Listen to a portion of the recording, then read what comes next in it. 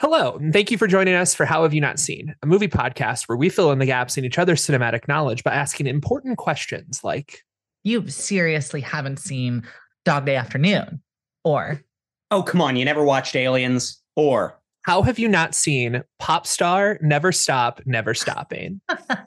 thank God. Finally, an excuse for me to watch this movie. the whole point of this podcast, one might say. Yeah.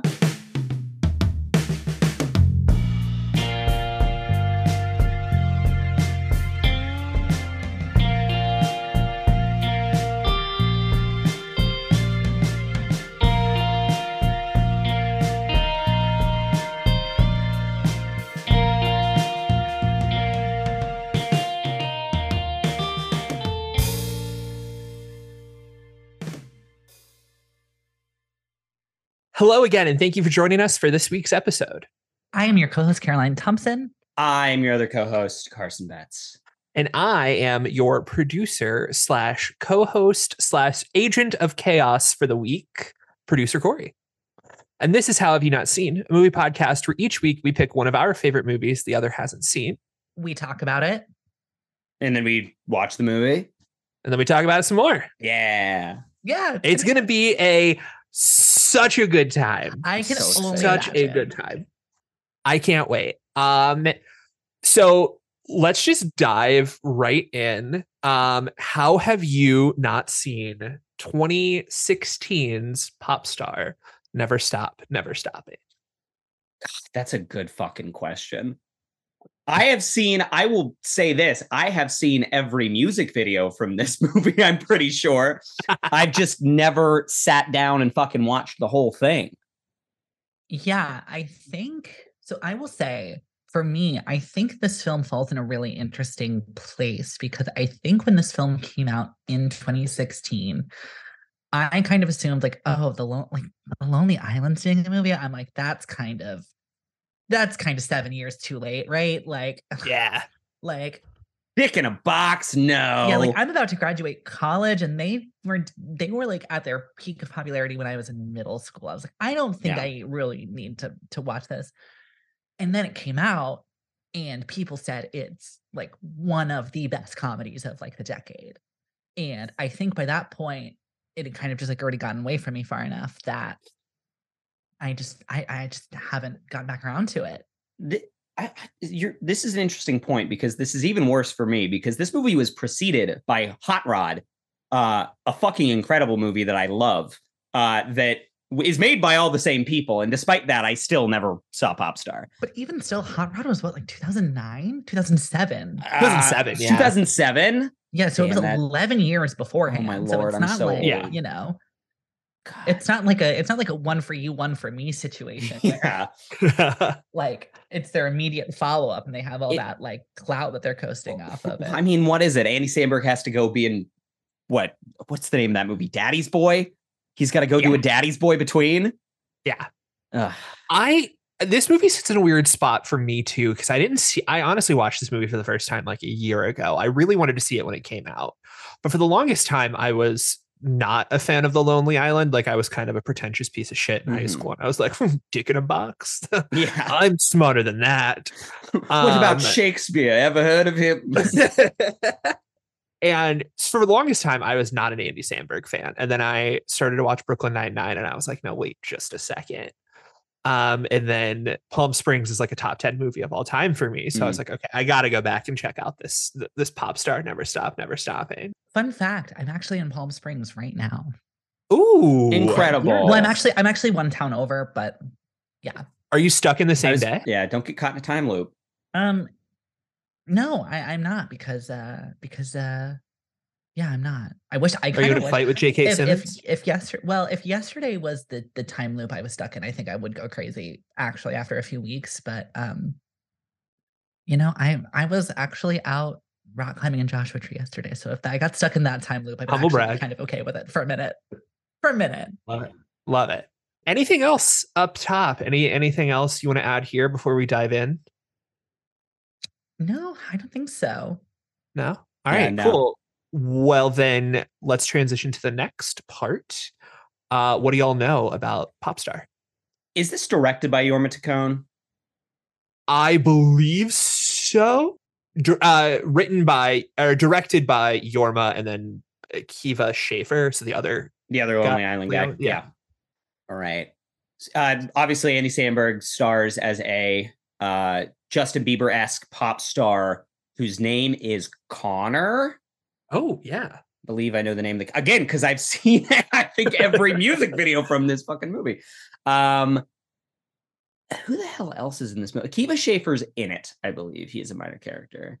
As is Jenny Slate in this movie? Oh God, I hope so. I hope so. I love Jenny Slate. Jenny Slate is not super high up on the IMDb, but there's spoilers. There's so many. I mean, yeah, it's this movie. It's got to be like Trainwreck. There's got to be a billion people in this. Yeah. Y'all ever think about how Jenny Slate is in a movie that won the Best Picture award at the Oscars? Love that. And which how one? That means everything, everywhere, all at once. Oh, you're right. Yeah, you're right. Mona Lisa Saperstein is Oscar she award deserves winner. it. She is phenomenal. She does. She's an incredible. She's an incredible performer. Y'all ever see Obvious Child? I saw the first half of Obvious Child, and then I fell asleep because it was late. Ah, damn. Good movie though. Yeah. Anyone else? Any other guesses? Jenny Slate is like an all-time crush for me. Like, she's not Catherine Hahn, who I have determined is my all-time celebrity crush. Like 110%. But that's like, a great Jenny choice. Slate is Great choice up there. Great choice. I just like brassy, funny women. What can I say? Yeah. There is another brassy, funny woman in this movie. Is it Catherine Hahn? It's not Catherine Hahn. Kristen Wiig. No. Sarah Silverman. Damn. Oh, I do love Sarah Silverman. She is so brassy.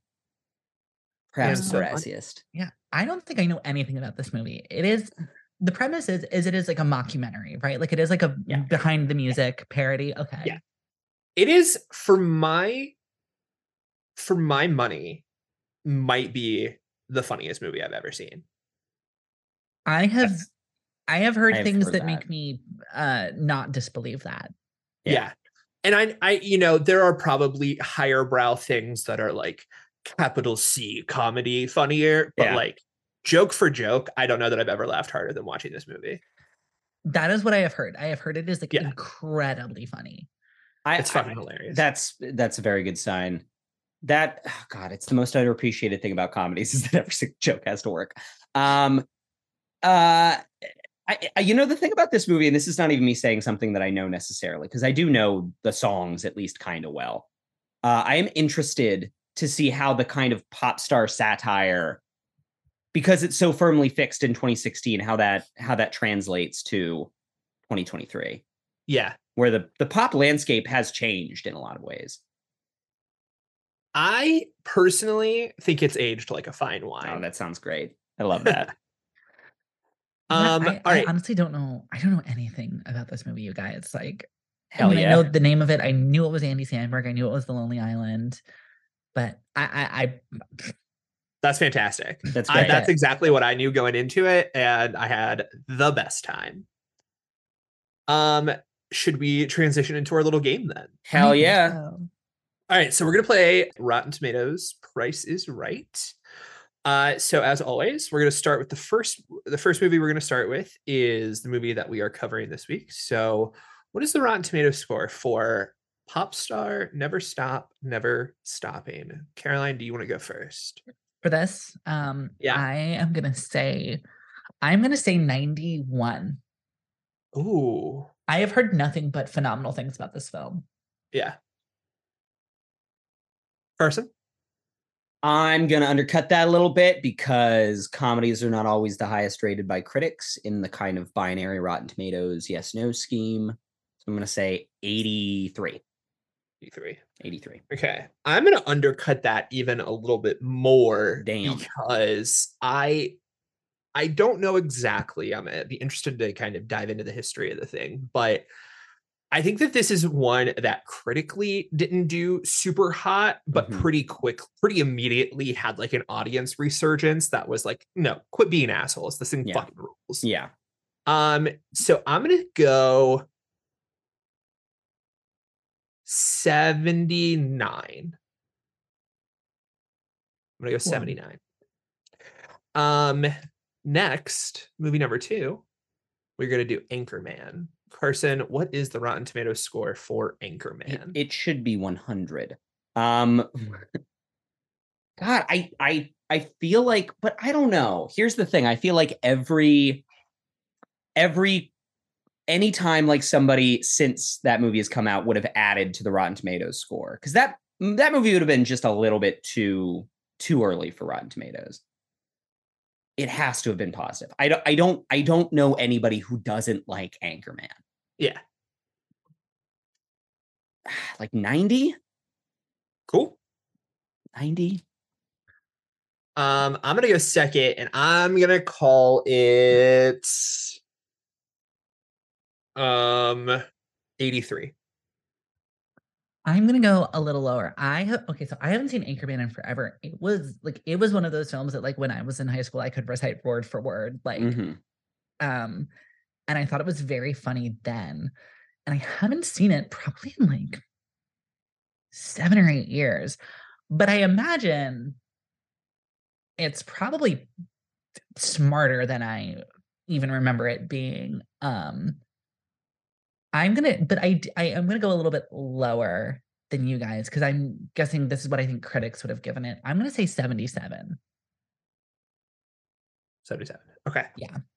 77% of the time. It works. It gets a positive critical review every time. Okay, so next, I'm gonna see what is the Rotten Tomatoes score for Bridesmaids, and I'm gonna start us off here. And this is the one that I'm gonna go highest on. I'm gonna go 91. Is that me next? That is you next. Yes. I'm gonna say 83. 83. Okay.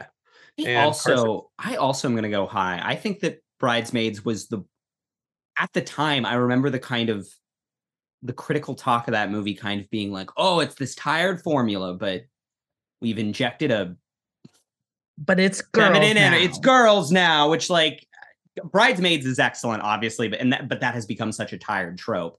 But yeah, but I think that did get a bit of a critical bump for that reason. I'm going to say 93. 93. Awesome. Okay. Yeah, there's a weird thing with the studio comedy, which is like sometimes they can be dismissed unfairly because they're not like quote unquote like big serious films, and sometimes they like get a little bit of a bump because like they're not trying to be anything like really insane. So it's always really hard to guess because there's a lot of films that I would kind of group in a similar place in quality that span a little bit more of a range on Rotten Tomatoes. Yeah. Like what the hell is Step Brothers fucking Rotten Tomatoes score? Who's to say? You know? Yeah. But yeah, like Step Brothers is a movie that I could see either being 100 or 45. Like, yeah. Okay. Anything else about Popstar? Anything else we want to highlight? No, I just want to go watch it. I'm so excited. Let's go. Let's do it. All right. So we will be back after we watch Popstar Never Stop, Never Stopping.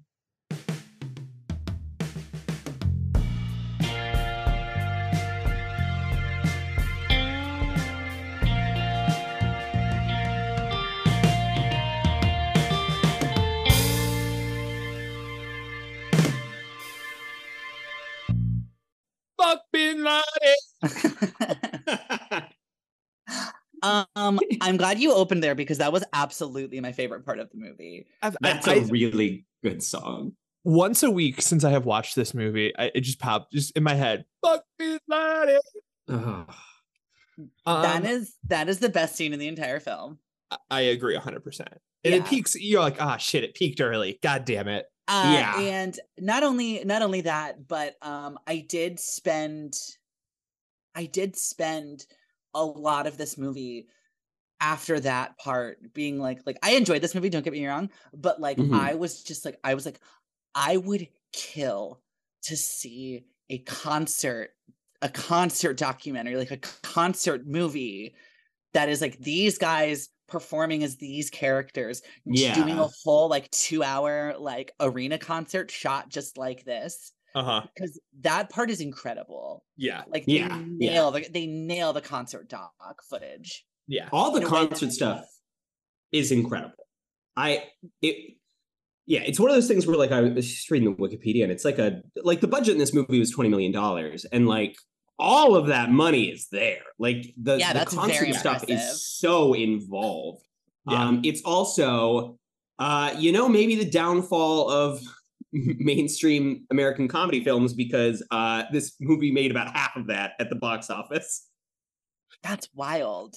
It's crazy because this movie's so good and so like why has everybody not seen this movie? It's very frustrating. This is gonna be Palm Springs Part 2. I mean, it's literally made by the same people. Yeah. Yeah, it is. The most frustrating thing in the world. Everyone should have seen this movie. Yeah, absolutely. I feel guilty that I didn't watch it earlier. Before we dive in formally, we do have a game to return to. So do we want to hit that and then we can do thoughts? Absolutely. I would love that. All right. So Carson, I'm going to tell you right now, you need to pick a tiebreaker for Rotten Tomatoes. Oh, shit. Right? Okay. All right. So while I go through some of these, I'm going to ask you to do that. So movie number 1, just like every week that we start with on Rotten Tomatoes Price is Right, is the movie we're talking about this week. Popstar, Never Stop, Never Stopping. Caroline said 91.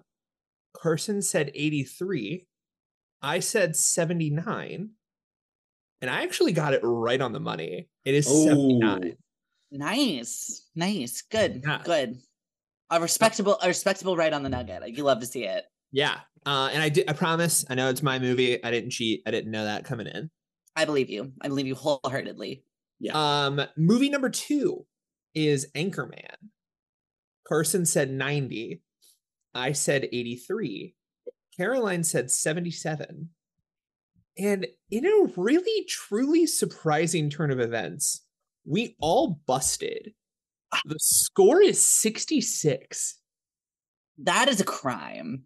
True. Those critics are Disney shills. I don't believe it. I will say I have not actually watched Anchorman in probably, I would imagine the last time I watched Anchorman, I was probably drunk and it was probably 2015. I probably haven't sat down and earnestly watched Anchorman in a decade. However, the number of times I watched that film from the ages of like 13 to 19 and just like over and over and over again, I can just say beyond a shadow of a doubt that those critics are wrong. Yeah. Fundamentally, just undisputably wrong. That's it. Incorrect, yeah. I'm not going to lie. So I the best Adam McKay movie? Maybe. I don't know. Probably, yeah. Certainly. Yeah. I looked up these scores when we recorded the first half, and when I reopened the Google Doc, I rechecked all 3 because I was like, that can't be right. That 66 for Anchorman cannot be right. Mm-hmm. But it is. Ridiculous. Movie number 3, Bridesmaids. So for Bridesmaids, I said 91. Caroline said 83.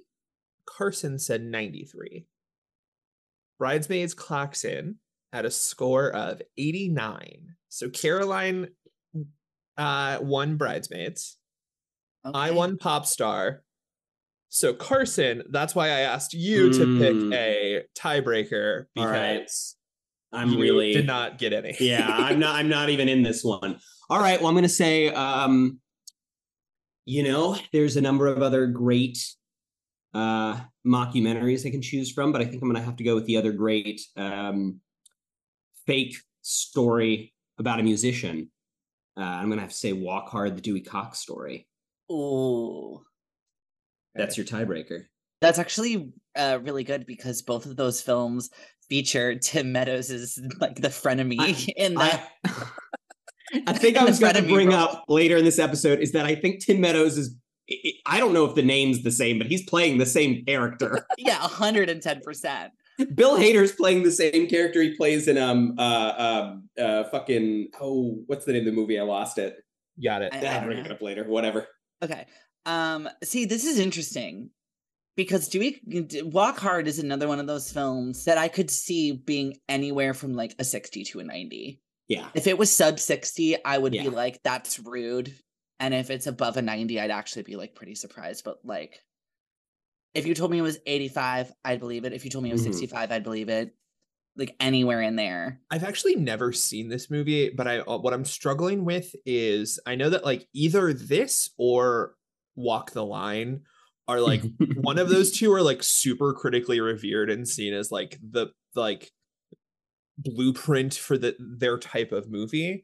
And I never remember which ones. I will say Walk the Line is like the prototypical biopic of a like real musician. Like it fits, it is like the exact like defining movie that really makes that genre. And Walk Hard is a complete deconstruction of every ounce of that drama, of that genre, such that like you watch Walk Hard and Walk the Line becomes worse. Because So for Walk Hard, I'm gonna go ahead. I'm gonna say 69% nice. Nice. Well, I hate that all three of us just nice. I'm gonna shoot a little higher, but not as high as I was gonna go. I'm gonna say 74. Ooh, I think Corey wins. Corey got it right on the money. What? Wow. 2 times. Am I really good at this movie? At this game? The money. Corey, yeah, 74%. It really is Corey's week. Is this my new party trick? Corey's week. A fun fact about Walk Hard, the Dewey Cox Story on Rotten Tomatoes is that the critics' consensus is 74%. The audience score is 57. So actually, critics are good. People are stupid. Yeah, people are dumb plebeians. Yeah. Stay out of the academy. They don't know what's good for them and they need to take their medicine. Yes.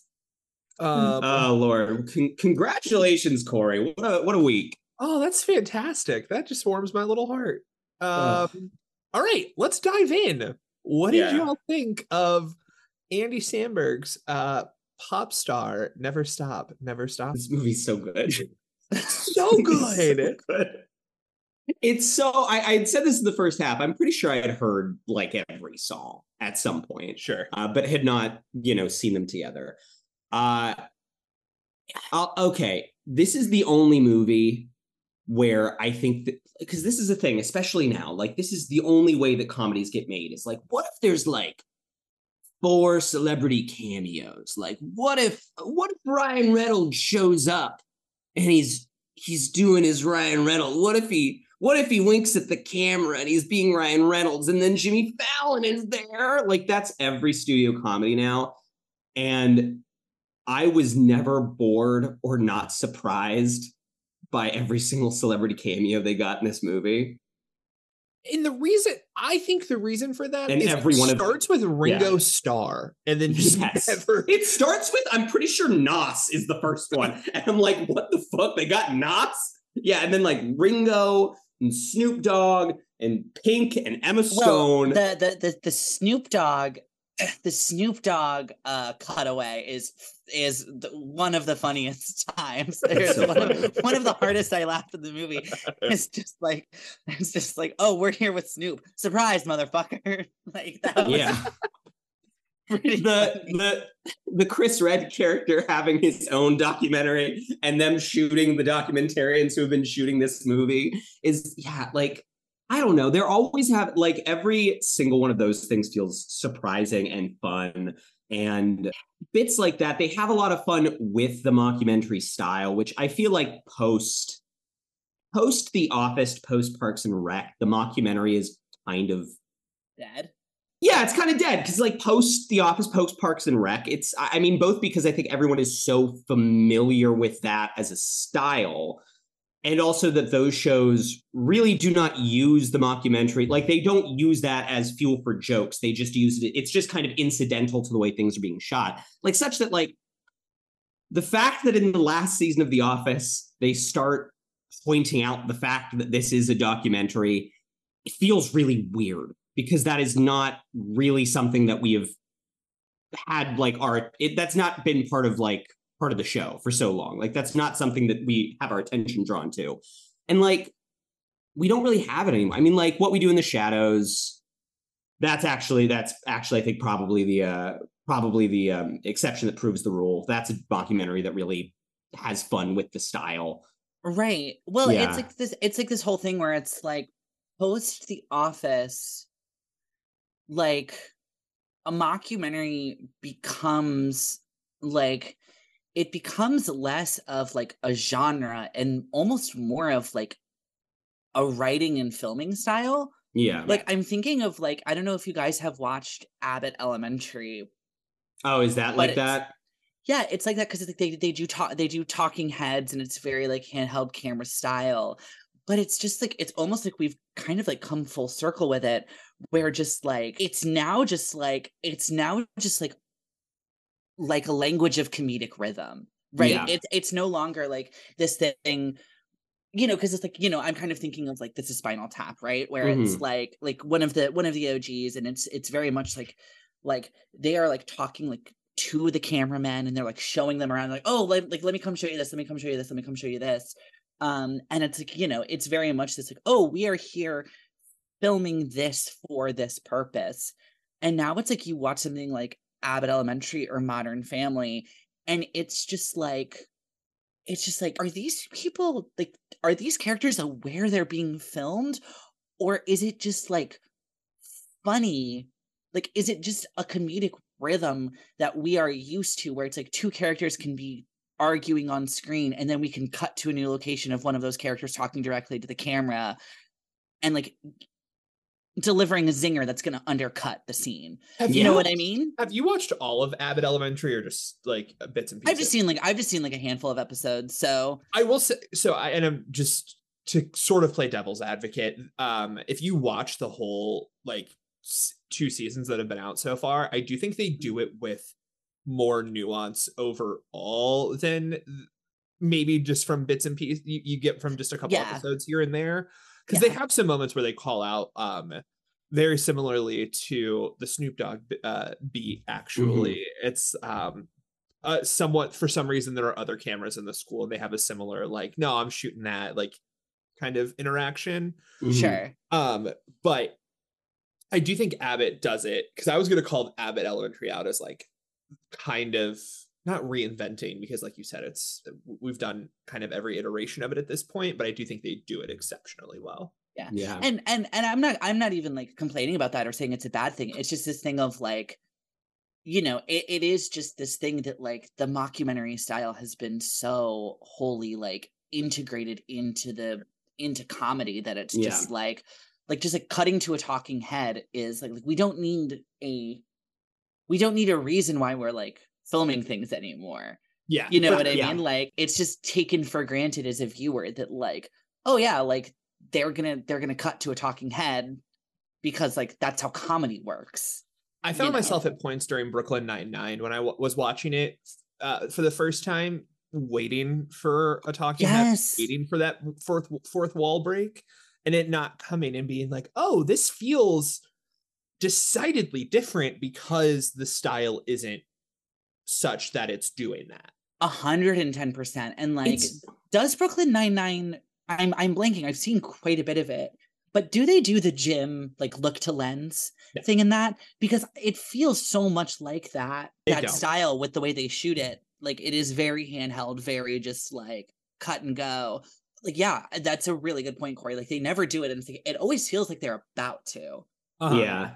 God, that really tied a lot of shit together for me, because this is one of the things with comedy is that it's all been done, but it's all the same tricks. It's all the same fucking tricks, and we're just figuring out new ways to do the bits. It's like, I think it's really evident that like you call it jimming to the camera, and like that's a joke that Community could make in like 2014, and everybody understands that as a reference. But like, I mean, the legacy of that bit, the whole like something happens and then like the character who is aware of the fact that the thing that's happening is ridiculous, looking to the audience and like checking in with them to be like, we all understand this is ridiculous, right? That's like that's Commedia dell'arte. That's like classic clownery, that shit's hundreds of years old. Yeah, and like even in just like American television, I mean, it's holding for laughs in front of a live studio audience. You know what I mean? Like you can't you can't do that in a mockumentary, but like you can have them just like get a load of this guy. And And I think it serves the same purpose as like, I don't know, just like a Full House, like, oh my God, like you painted Comet blue. Yeah. No one can see me, but I put my hands up and just opened my eyes and froze. Yeah. Much like Danny Tanner might. Oh, R.I.P. Yeah, I think R.I.P. What a guy. Bob Saget died. Oh, sad. Very sad. Very sad. I also think maybe the distinct difference of it to me is that there are not even as going as far as like referencing the fact, being aware of the fact that we're in a documentary, you know, something like that obviously they get a lot of juice out of in Popstar, something that like really works in something like What We Do in the Shadows, because they're constantly really just revealing the absurdity of why would you send a documentary crew to follow vampires? Wouldn't they all immediately die? Like what, you know, like that joke. Is that like some mockumentary stuff, some things with that style, it is purely just style. And something like Parks and Rec, something like, I think Brooklyn Nine-Nine, it's just that they use a lot of shaky cam, right? It's just handheld. Like that's the sign. Like, and then there are other shows where the camera, we're on the eve of it. It's the Succession thing. Like that, I feel like that really grows out of the mockumentary. And despite the fact that Succession is decidedly not a mockumentary, it is not, you know, within the diegesis of that show that they are being filmed. Something that, you know, the directors and creators of that show talk about a lot is how they want the camera to feel like a character and have subjective thoughts and opinions of what is happening on screen. And the way it's being shot is sharing that with the audience and changing your perception of what's going on. That was another show that I expected the first time I watched it. I expected someone to look at the camera, Roman or someone to just, and it like really caught me off guard when I got through like 5 episodes and was like, oh, okay, we're not doing that. Roman does this thing where he gyms to the camera in other directions. That's like the classic. He gyms to a camera in his mind. Yes, exactly. Like that's his classic move is, I don't agree with this thing. Look off to the side, screw his face up. Yeah, go on. I was just Caroline, we sort of pivoted off of Popstar pretty quickly before we could get your thoughts. Yes. I'm curious what you thought about it. I mean, it's so hard to kind of have an opinion on something like this because it's extraordinarily dumb. Oh yeah, it's so stupid. And like, do I think this is an incredible work of cinema? No, of course not. Did I laugh so many fucking times? Yeah. Like I just looked at my notes. I just looked down at my notes, and one of the notes is just quote. It's 2 words. It's just quote, thriller also. Yeah, thriller also. Like it's so funny. Yeah, it's a really funny movie. I love that they drag Macklemore's Same Love, the Not Gay song.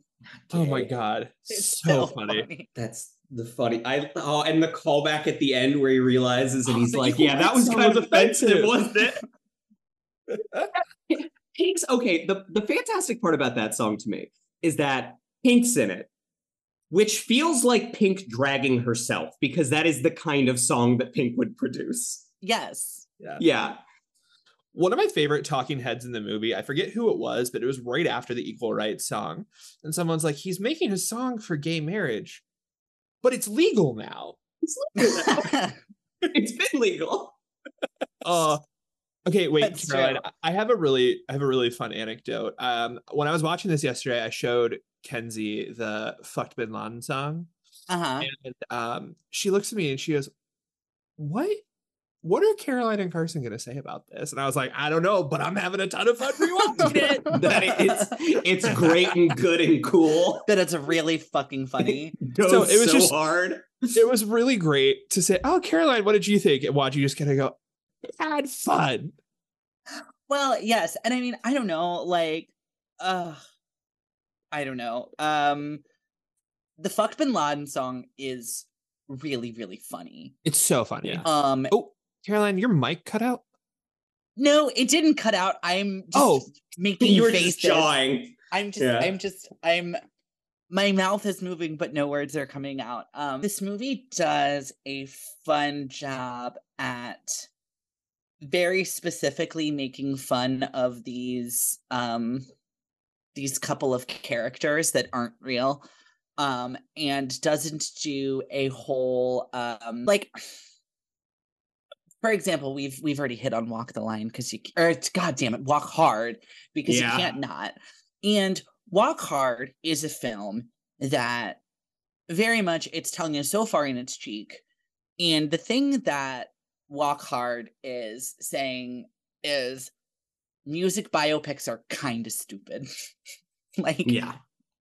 Like that is a film that is shitting on a genre of film. And it's doing so in a very fun way. It's doing so in a very good way. A thing I actually really found fun about this movie is there isn't a tongue-in-cheek element of like music documentaries are stupid. It's not, because like obviously, like at least insofar as like the title goes, and insofar as a lot of the things are shot, this is Justin Bieber, right? Like we're making fun of Never Say Never, right? Yeah. Like you literally have Usher there, like like to do that. And it's not a film that's like, concert films are worthless, this industry is stupid, fuck the people who do this.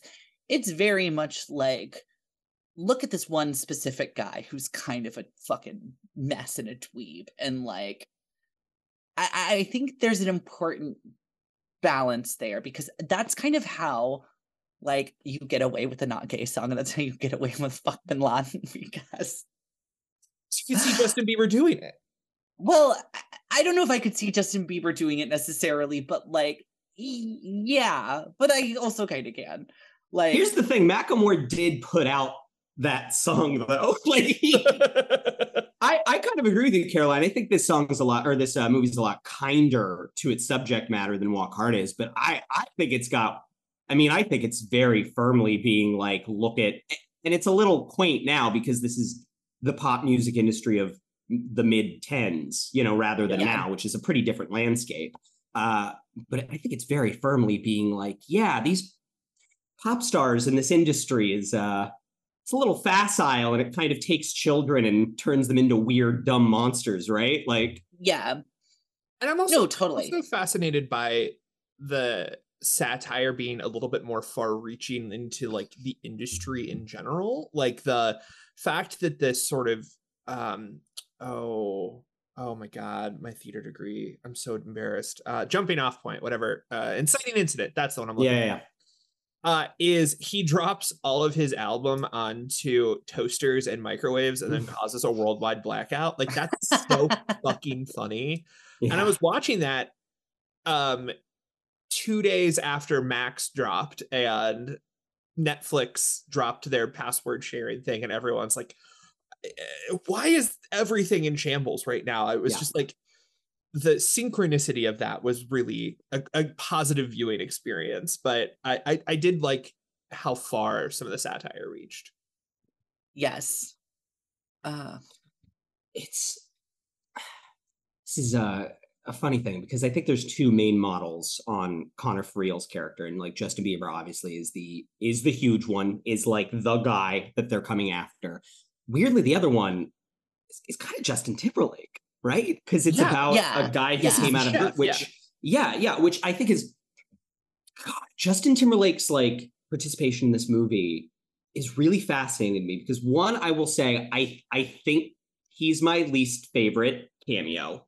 He's the one that is the least funny, because I don't know. The thing is, like, we know Justin Timberlake. Like, we know that he does Lonely Island songs. Like, it's not really funny when he's here. It's not as surprising and funny. But it is really similar to like Pink being an Equal Rights song. There is like a Justin Timberlake comes in and participates in this movie, which is pretty firmly making fun of him. And then like later this year, he's like, you know what, Man of the Woods.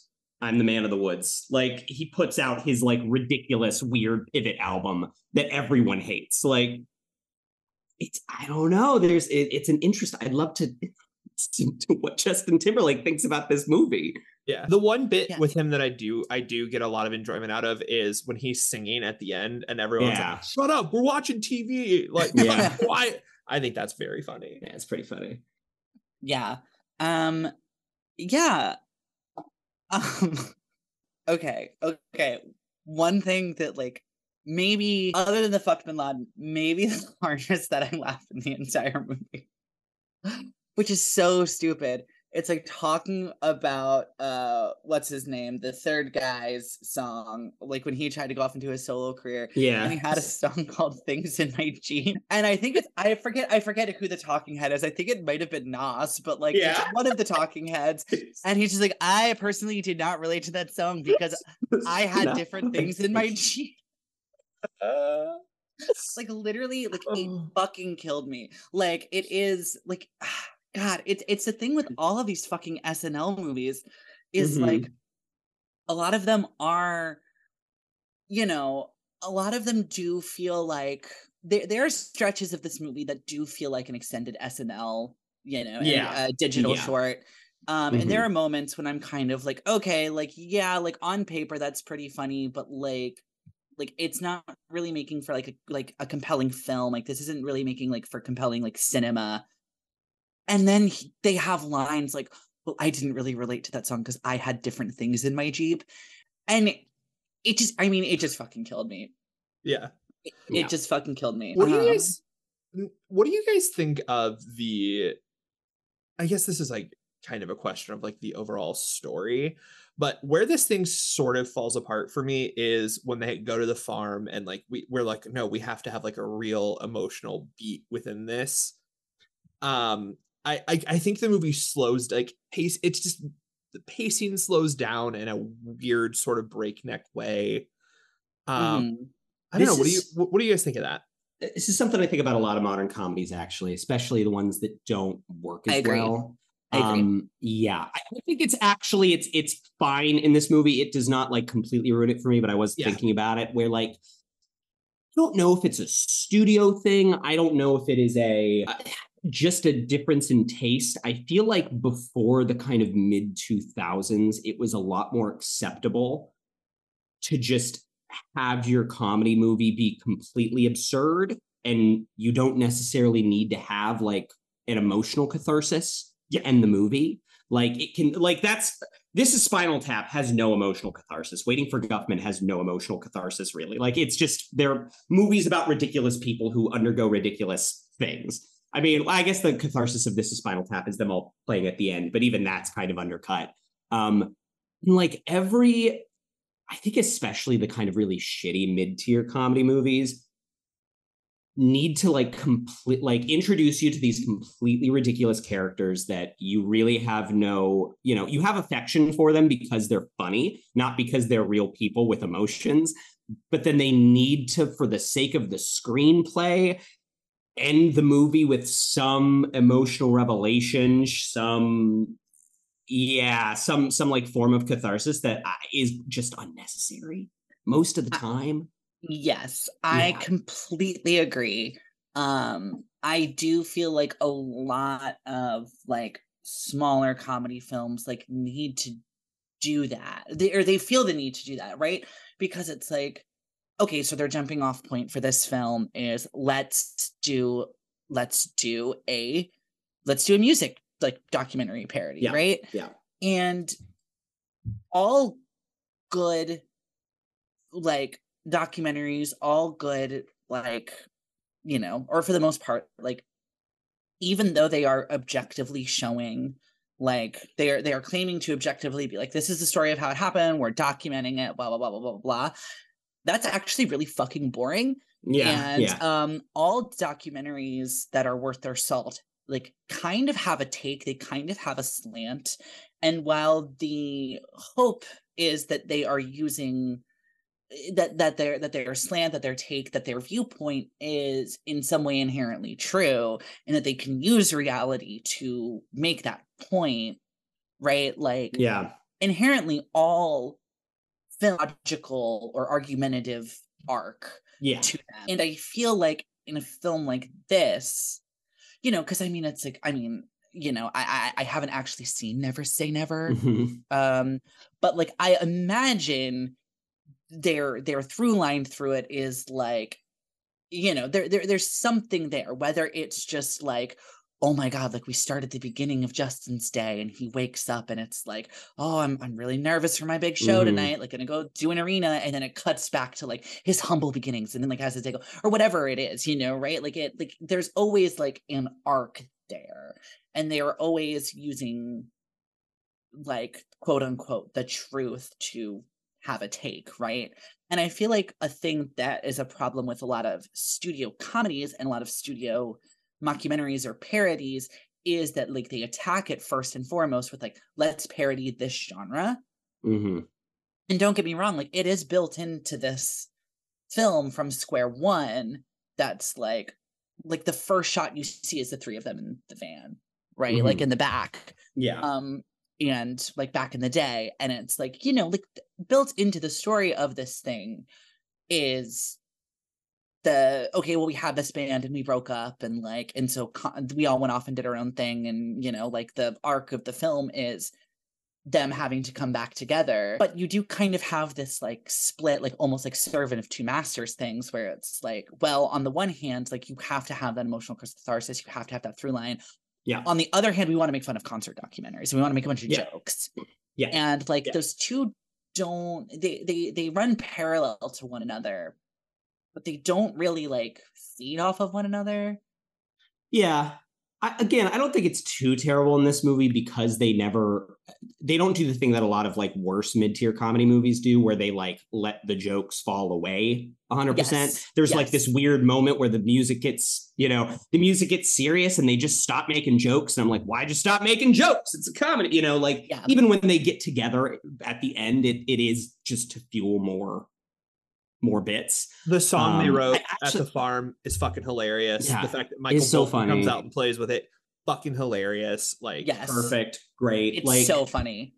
It's so funny, and like there is, I don't know, like it made me think of We're the Millers. Honestly, I think is a good example of a movie where and we kind of struggled with this. I think when we reviewed it, where I'm like, I need them to be like a family at the end. I think that the movie is like stronger if you just never do that, and it's just always bits, you know. And it's a little bleaker. It's you know, again, there is no catharsis for the movie, but like works more as a comedy. Well, no, but like I mean, I still to this day one of like I say this a little flippantly, but I also think it's true, is that one of my favorite pieces of my own film criticism is that movie would have been better if instead of becoming a family they became the Teenage Mutant Ninja Turtles.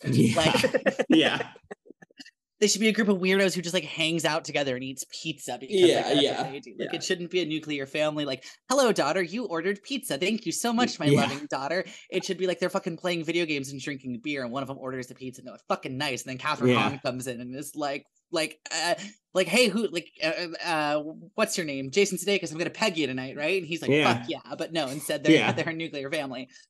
And and it is that same thing, but it's not terrible in this, but no, and that's the thing, is it's not terrible. That's why I went with this. Because I think like I said in part A, I believe, I think purely for number of jokes that are high quality, funny, make me laugh out loud, this is one of the funniest movies I've ever seen in my entire life. Yes, there are better comedy capital M movies that are considered better capital C cinema. But I cried while watching this movie for the first time from laughter probably 7 times. Yeah, it's so funny. I mean, the immaculate bit of him doing a whole song about how humble he is, smash cut to Mariah Carey saying, and that really resonated with me because like I am a very humble person. It's hysterical. The turtle barfing is one of the funniest things I've ever seen. Like, the turtle projectile bombing is so funny. The fact that he has a turtle is also just funny. Is also just funny. Is a good bit. Okay, I have like a more serious, not even serious, but like a more like serious point I want to get into. But before I think, what's your favorite bit in the movie? Oh, like my favorite, just like bit of comedy. Just like one little like thing, because I have 2, and I think, and the second one's gonna launch me into my thing. Okay. Yeah. Okay. I'm looking at this right now. I'm gonna cheat. I'm gonna give you a couple because I don't know that I can pick just one. We've already talked about it, but fucked Bin Laden, fucking hilarious. Great. The 1-2 punch of that followed immediately by Mona Lisa, you're an overrated piece of shit is like, it's just so good. It's just so good. Those are probably my top two. Yeah. Yes. I mean, like, we've already established that Fuck Bin Laden is like the best part of the movie. So taking that off the table, I really think that the two funniest moments is and I didn't relate to that because I had different things in my Jeep. Yeah. And then also like when he's like running with the turtle and the turtle is throwing up. It's so funny. The wolves and also Seal is pretty great Oh, too. the wolves and Seal. Oh, the cutaway to the magazine and she's dating Seal now. He's like, and he's wearing an eye patch. He's wearing an eye patch. He's like, I trusted you, Seal. Well, and when he's like, you've done this before, and it's like, yeah, how do you think I got these scars? Yeah. Wolves, motherfucking wolves. Wolves. Oh God. Okay. One of my favorites, and it's a great, like, it's one of those bits where you can tell, like, I don't know. I think Bill Hader probably thought it up. And they're like, God, that is connected to nothing, but it's so fucking funny. We got to put it in the movie. Is Bill Hader doing Flatliners? The one, the cut, and it's the only time he's in the movie. Is the one scene where they cut to him and he's like, he's playing the same character he plays in Hot Rod, and they cut to him and he's like, yeah, my hobbies, I like to flatline. I got a movie Flatliners. That's it, flatlining. And he comes back. A little taste of the great beyond. He comes back. He's like, did I shit myself? And she's like, not this time. Like, oh God. All right. That. I take it where. Oh no, go ahead. So and then the other one, which this got to connect to my larger point, and I got to preface this by saying, we say this on the show sometimes. I'm a dumb white person. Take my opinions with a grain of salt. There is some racial satire in this movie. It is not, 100%. Not as cutting as something like, Blazing Saddles or whatever, but it needs to be talked about. The thing that I feel kind of bad about this, but the thing I laughed at the most in this movie was the way Maya Rudolph said the N-word. It made me laugh. I had to pause the movie and go back. It is like, oh, dear God, did that make me laugh? It is startling. It is a startling moment. Startling. It's because it's so surprising, and her take of it is so perfect. The way her face does not move, like, it's whoa.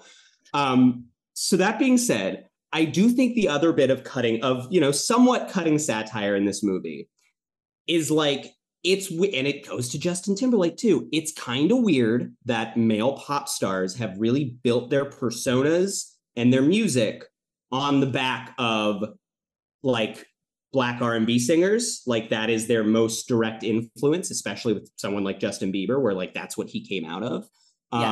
Yeah, and it's like, it's evident, I think, in the fact that most of the cutting heads are like, hip hop artists and R&B singers, really praising this very stupid white boy. I think it's a really excellent bit of Sandberg's performance where like he's doing Justin Bieber's Justin Timberlake voice, which is like, it's hard to describe. It's this thing that's like not 100% a white guy doing black scent. Like, it's not all the way AAVE, but it is like 100% pointed in that direction. And it's one of those things where you hear him talk and you're like, it's a little weird. I don't think that's actually your voice. It's a little weird that that's the voice you're doing. Yes. Yeah. Yeah. No, 110%. That he brings on like a really serious, like Chris Red's so fun. Chris Redd, be in more movies. That guy's so fucking funny. Like, that they bring on like a very serious rapper who's like kind of just weird and angry. Like, yeah, he kind of takes over the whole tour, which is like partially, well, that's kind of what all made it's a bit of like industry, satire, because it is kind of that mid-tens thing where it's like, well, we're not really doing like the white guy R&B male pop star thing anymore. It's like more about like young up and coming rappers. Those are now the big pop stars in the latter half of the 2010s. Yeah, 100%. Yeah, and but just that guy's like so rough and tumble that he does hey, this is my, and Connor's just like, that's my friend. Yeah. Like, because he's so clearly uncomfortable with it. Yeah. Yeah. Well, and I will say too, Chris Redd is probably in the entire film, I think, the best actor comedian playing a believable musician performance. Yeah. Like, yeah. I think he really, really, in a way that Sandberg always feels a little tongue in cheek, in the way that Jorma Taccone always feels a little bit like knowing. I think Chris Redd's performance is like if I didn't recognize him from Saturday Night Live, yeah, I would have just been like, oh, did they get like an actual did they get an actual musician? Like, is that somebody that I should know? Yeah, I think that like of all of the comedians turned and vice versa too, because obviously like a lot of the musicians are playing themselves, but like I think that like, you know, like it's always the thing when it's the same thing too in Trainwreck, right? Like whenever you have like famous people playing themselves in a movie, there's always like, it's like, no, I've seen you 100 times give an interview, and like you are a little more stilted in this scene because you are, while you're doing a good job, like you are acting. Like you know, you get a little bit of that with like the others, but I mean, like Chris Redd's performance in this is really, really, really good. Chris Redd's performance in this is brilliant. His after another excellent bit of him doing the magic show, and then the costume doesn't work, so it's just him standing with his looking like he doesn't have genitals. And then Chris Redd going, did I? Didn't I? Did I? Didn't I? Did I? That would be, I don't know. Good bit. Good bit. I am a master prankster. That would be something I do, but I didn't. But did I? Let's use that to pivot into a thing that this movie does, which is an extended bit about, oh my God, he tucked his penis. That fucking, and Corey bleep out at least the A, that fucking like leave all that in, just bleep the A. Just bleep the A. Oh, because like that is that's where the movie gets a little thorny for me. Yeah. Sure. Yeah. Yeah. Yeah. As I was saying it, I was like, oh, I don't want to like throw my full endorsement behind it, but well, it's fraught, to say the least. Yeah. And I think it is that thing with a lot of comedy, with a lot of art, with a lot of cinema. It is easy to like, sometimes I watch movies, especially older films, that have some regressive shit in them, and I sit there and I think like, okay, I can read this to be actually like, I can read this to be a deconstruction, I can read this to be a critique, I can read this to be a whatever, but I don't know that it actually is. Yeah. You know? Yeah. And like you can kind of do the mental gymnastics to get there. And I think this part is a little thorny because I think the film's being a little dishonest with what it's doing. Because I don't know, I want to hear your takes and then we can get into it, but I want to hear like how you guys as like cis straight men read this plot point of the film. Sorry, go on. Well, I was gonna say I can read it as like, ha ha ha, we're making fun of Andy Samberg, like his character's so like obsessed with being like like ha ha ha, toxic masculinity, he's so sad people like are making fun of like his genitals, like he wants to prove he's got a big boy penis. But like I can see a bit of that in there, I can see a tinge of that in there, but I do think there's a little bit of ick at play for me. Yeah, the way I gotta get into it is I think the other scene that I think is even a little bit more clear cut in that is like when they're in the car and they do the which, hey, more male full frontal in comedy movies, that's a good thing, which is fun. But like it almost plays to me, and again, I don't know if this is the intention of the filmmakers or not, because it's a little intention where like the joke is almost like it's really fucked up that like we have these stars and like just an accepted part of their being is that people are constantly flashing them and everybody's like, no, it's okay. It's a girl with her boobs. Like, isn't it fine? Don't you want to see a girl's boobs on, like without your consent? And like, and then it becomes like a penis and it changes the situation and kind of brings that out. But I do think the comedy of that is more just like, oh, he's disgusted that he's got to touch a dick, Right. And that's, he gets the that's napkin and then which like, again, out of context, funny bit, he plays it well, but it is like, that's a little regressive. Similarly, the him not having a penis thing where I'm like, I just, in terms of like them sitting down and writing it in like pure, just we're writing a comedy terms, I think they're like, well, we're doing this fashion bit. And I think the easy joke there, the joke that most people would do there is like the misfunction happens and he's just naked. He's just, and it's complete male full frontal. You see Andy Samberg's penis. And like, that's the joke, is that like the thing fucked up. And I think in their minds, they go, well, no, isn't it like funnier and more interesting if his intention was everyone needs to see my penis and then it doesn't work and that embarrasses him because this guy is so like into himself that he does not see the problem with flashing an entire audience full of people.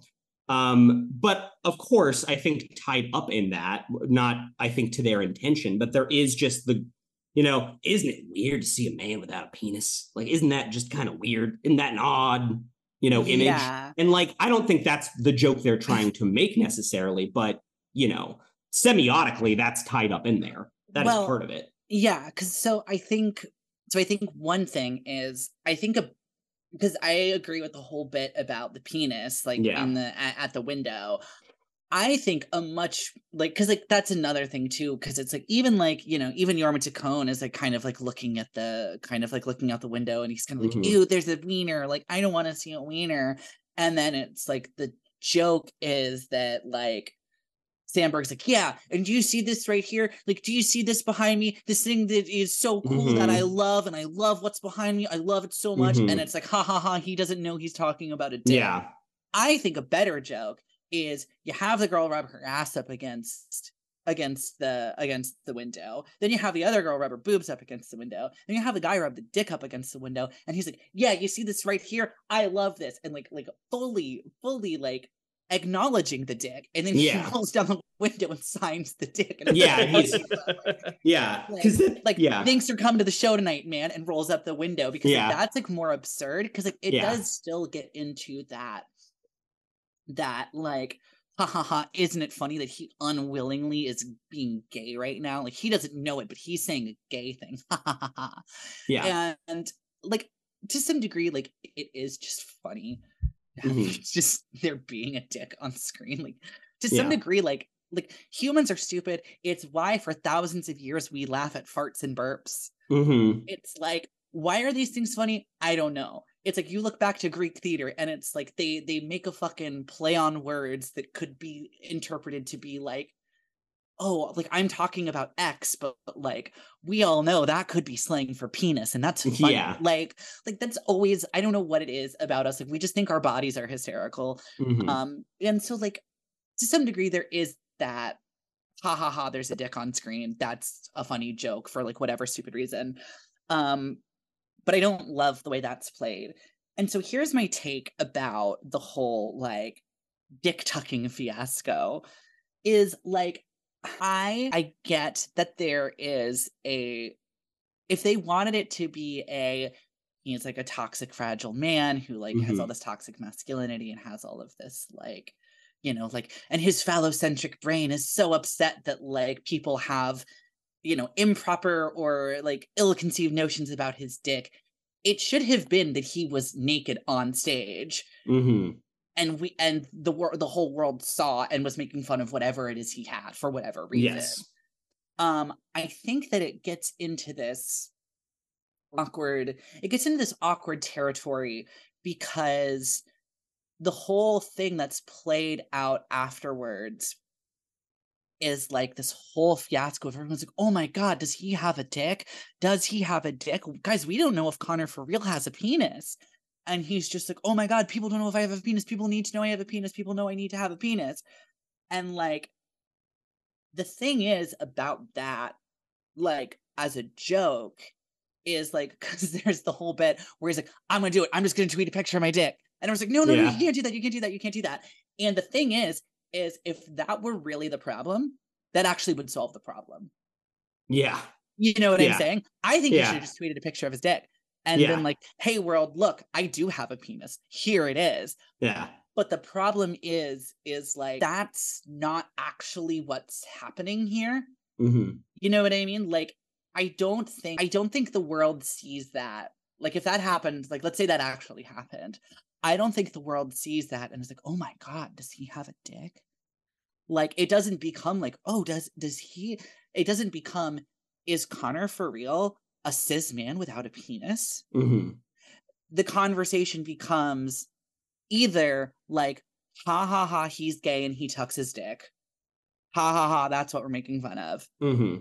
Or it becomes like, oh my God, he's like he doesn't have a dick, he's trans. Like, we didn't know this, he's trans. Yeah. Like, there is no real universe, there's no real reality in which people they see that and then are like, oh my God, we don't think Connor for real has a penis. It then becomes one of those two things, and they don't acknowledge one of those two things. So it feels a little dishonest. Yeah. It feels a little dishonest to me. It feels, in my opinion, and my opinion does not matter on this topic, it feels like they wrote the joke and were like, that's really funny, and the thought stopped there, and there was no, what does that mean for this, which leads to this, which leads to this, which leads to this. It was just like, that is a funny bit, not. And I'm not saying that to excuse it necessarily. Yeah. I'm just saying I think that probably was the thought process. And I want to be clear too. Like, it's not like the worst thing I've ever fucking seen in a movie. Yeah. I didn't like watch that and be like, how dare this fascist propaganda? Yeah. Like, how dare Andy Samberg make this anti-queer, anti-trans, anti-gay propaganda? Yeah. Cancel producer Corey. I never get to pick a movie again. Exactly. it's like fine. It's just kind of stupid. Yeah. And it's kind of cheap. And it's like, definitely, and I think that there's a lot of things in a lot of comedies where like the third quarter of a lot of comedies drags. You know, either a comedy is 80 minutes or it's like 75, 80 minutes, or the third quarter always drags a little bit. Because they come out of the gates with a shit ton of great jokes, and then they wrap it up all really good with a good, fun, emotional, hysterical ending. And then there's that like bridge in between, because the back half of Act 2 is always a little like, well, we need to live in this for 15 more minutes. So we need to be able to shoot this out to cinemas at like, you know, we can't just, I mean, God, wouldn't it be better if we lived in a world also where it was acceptable to just be like, this is a 70-minute long studio comedy. It is lean. It is, you know, every joke goes as hard as possible. We cut out all the fat, but yeah, that's just not the industry. Yeah. And Carson, you're totally correct. But you know what film does clock in with credits at a cool 82 minutes? What's that? This is Spinal Tap. Yeah. No, that's the... It's like, it gets in, gets out. And like... Yes. Yeah. Yeah. And this film isn't that much longer. That's the best mockumentary ever. Because this film is not that much longer. It is like 90 minutes. Yeah. This one's only 90 minutes. But like, that 10 minutes makes a difference. Yeah. Yeah. 100%. And that 10 minutes is the dick tucking bit. Yeah. You know? That entire bit. Yeah. Yeah. Yeah. Because like that's also just to your point in terms of the structure of the movie. Once you get to that bit, you're like, well, no, all this stuff has been set up. We don't really need him to have another controversy. Like you could cut to, oh, well, Connor's sad and alone and he's not doing music anymore. Like one bit earlier, because that's all like we know everybody's all mad with him. We know like all these issues are occurring. Like we know that, you know, Hunter's becoming more famous than him. Like you could cut to that earlier and it would just be quicker and leaner and better. Yeah. Yeah. Anything else? We're just crossed the hour mark. Yeah. This movie is really funny. The fact that it made half its budget is stupid and wrong and bad for Hollywood as a whole. Like, we say this a lot, but like, I wish I could be like, hey, Lonely Island guys, like Akiva Schaffer, Yorma Tacone, Andy Samberg, like write another movie, but like they did. It was called Palm Springs. It was excellent. Like I just wish that the industry was a little bit more receptive to just like, yeah, we'll just give, these are like, especially like it's fucking Sandberg. Like, dude, like this is the change of the industry is like, he's in this movie and then he's got to go be in Brooklyn Nine-Nine for like 8 seasons. Like there's just no path forward of, well, this guy can just do a movie every year. This falls right. That just doesn't exist. This falls right in the middle of Brooklyn Nine-Nine. Yeah. Yeah. I feel like we're tiptoeing back towards. I jokingly last year called the trilogy of Marry Me, which is a different kind of movie, but studio comedy nonetheless. Marry Me, the George Clooney, Julia Roberts one, and then I forget what the third one was, but I always said there was a trilogy of those types of movies that came out last year that were all pretty solid. Yeah, and you want him to be better. You just like Marry Me is pretty good. That's the one that we all like, but like Yeah, and like I mean it is that crazy thing because it was like the Julia Roberts George Clooney one came out and it made like a fuck ton of money and my mom wanted to go see it and it's just like it was really good. And it's just that thing of like, who would have guessed that two of the most famous movie stars doing a romantic comedy together would get people to go to the movies? Like, who would have guessed? Who could have possibly seen that? Oh, The Lost City, the Channing Lost City, yeah. You know what feels like a sea change for me, and I hope it amounts to something. You all seen the trailer for that? What is the name of it? The Jennifer Lawrence comedy. Yo, I can't fucking wait for that movie. Oh, boy. That trailer, that movie feels so mid-2000s in like 2006. Mostly a good way. Yeah. Like no hard feelings. Feels the premise of that thing is the most 2006 thing I've ever heard.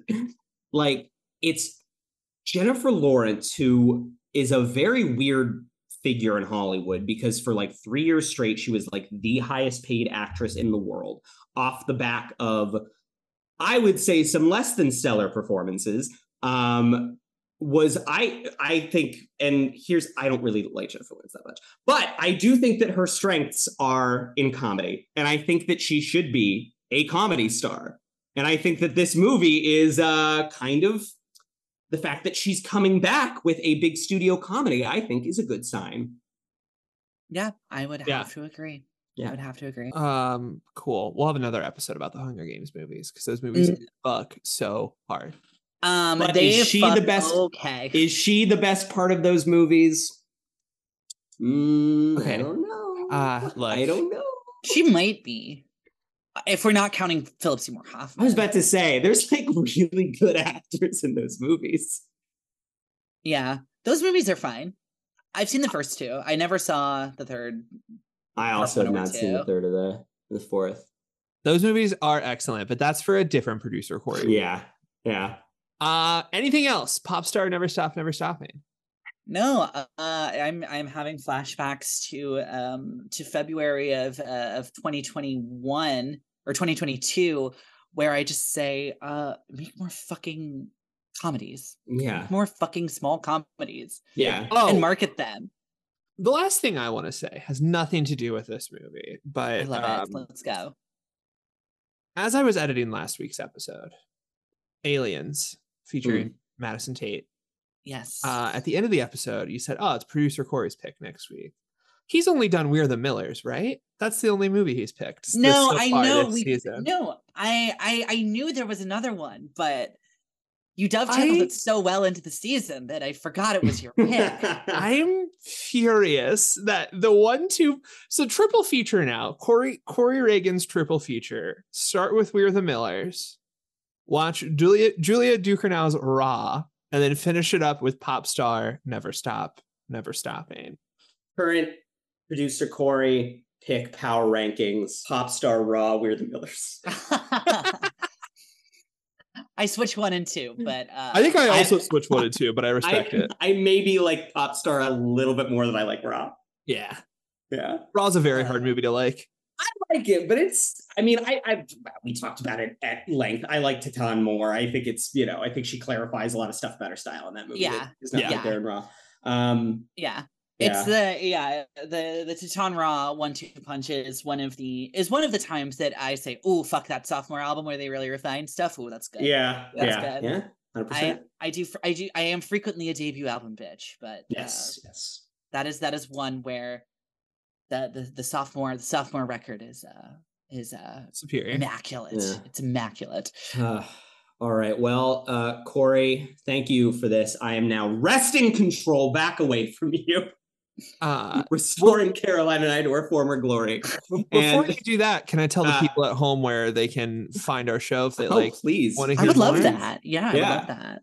If you like what you hear, please be sure to like us and subscribe wherever you stream your podcasts. Leaving a review would also really help out the visibility of the show. Follow us on Facebook, and Twitter, Instagram, and TikTok, all at HHYNSPod. A very special thank you to our newest patrons. If you'd like a shout out on the show and bonus content, head over to our Patreon, where we are currently doing let me see if I can pronounce this right, Sigarilogy? Yes, that is correct. Patreon.com/HHYNSPod. And now, Carson, you do no need to wrench control back. Actually, because it's Caroline's week next week. So I'm going to delicately hand control over to Karen. Oh, that was such a transfer of power. I was just gonna say that. Well, now that I have the power, I am just gonna do one more plug to go over to our Patreon. Last week we did cover Aliens on the main feed, but we are doing the other 3 films in what we have decided is called the Sigarilogy, because quadrilogy, Corey bleep that out, is a dumb word. Oh, god damn it.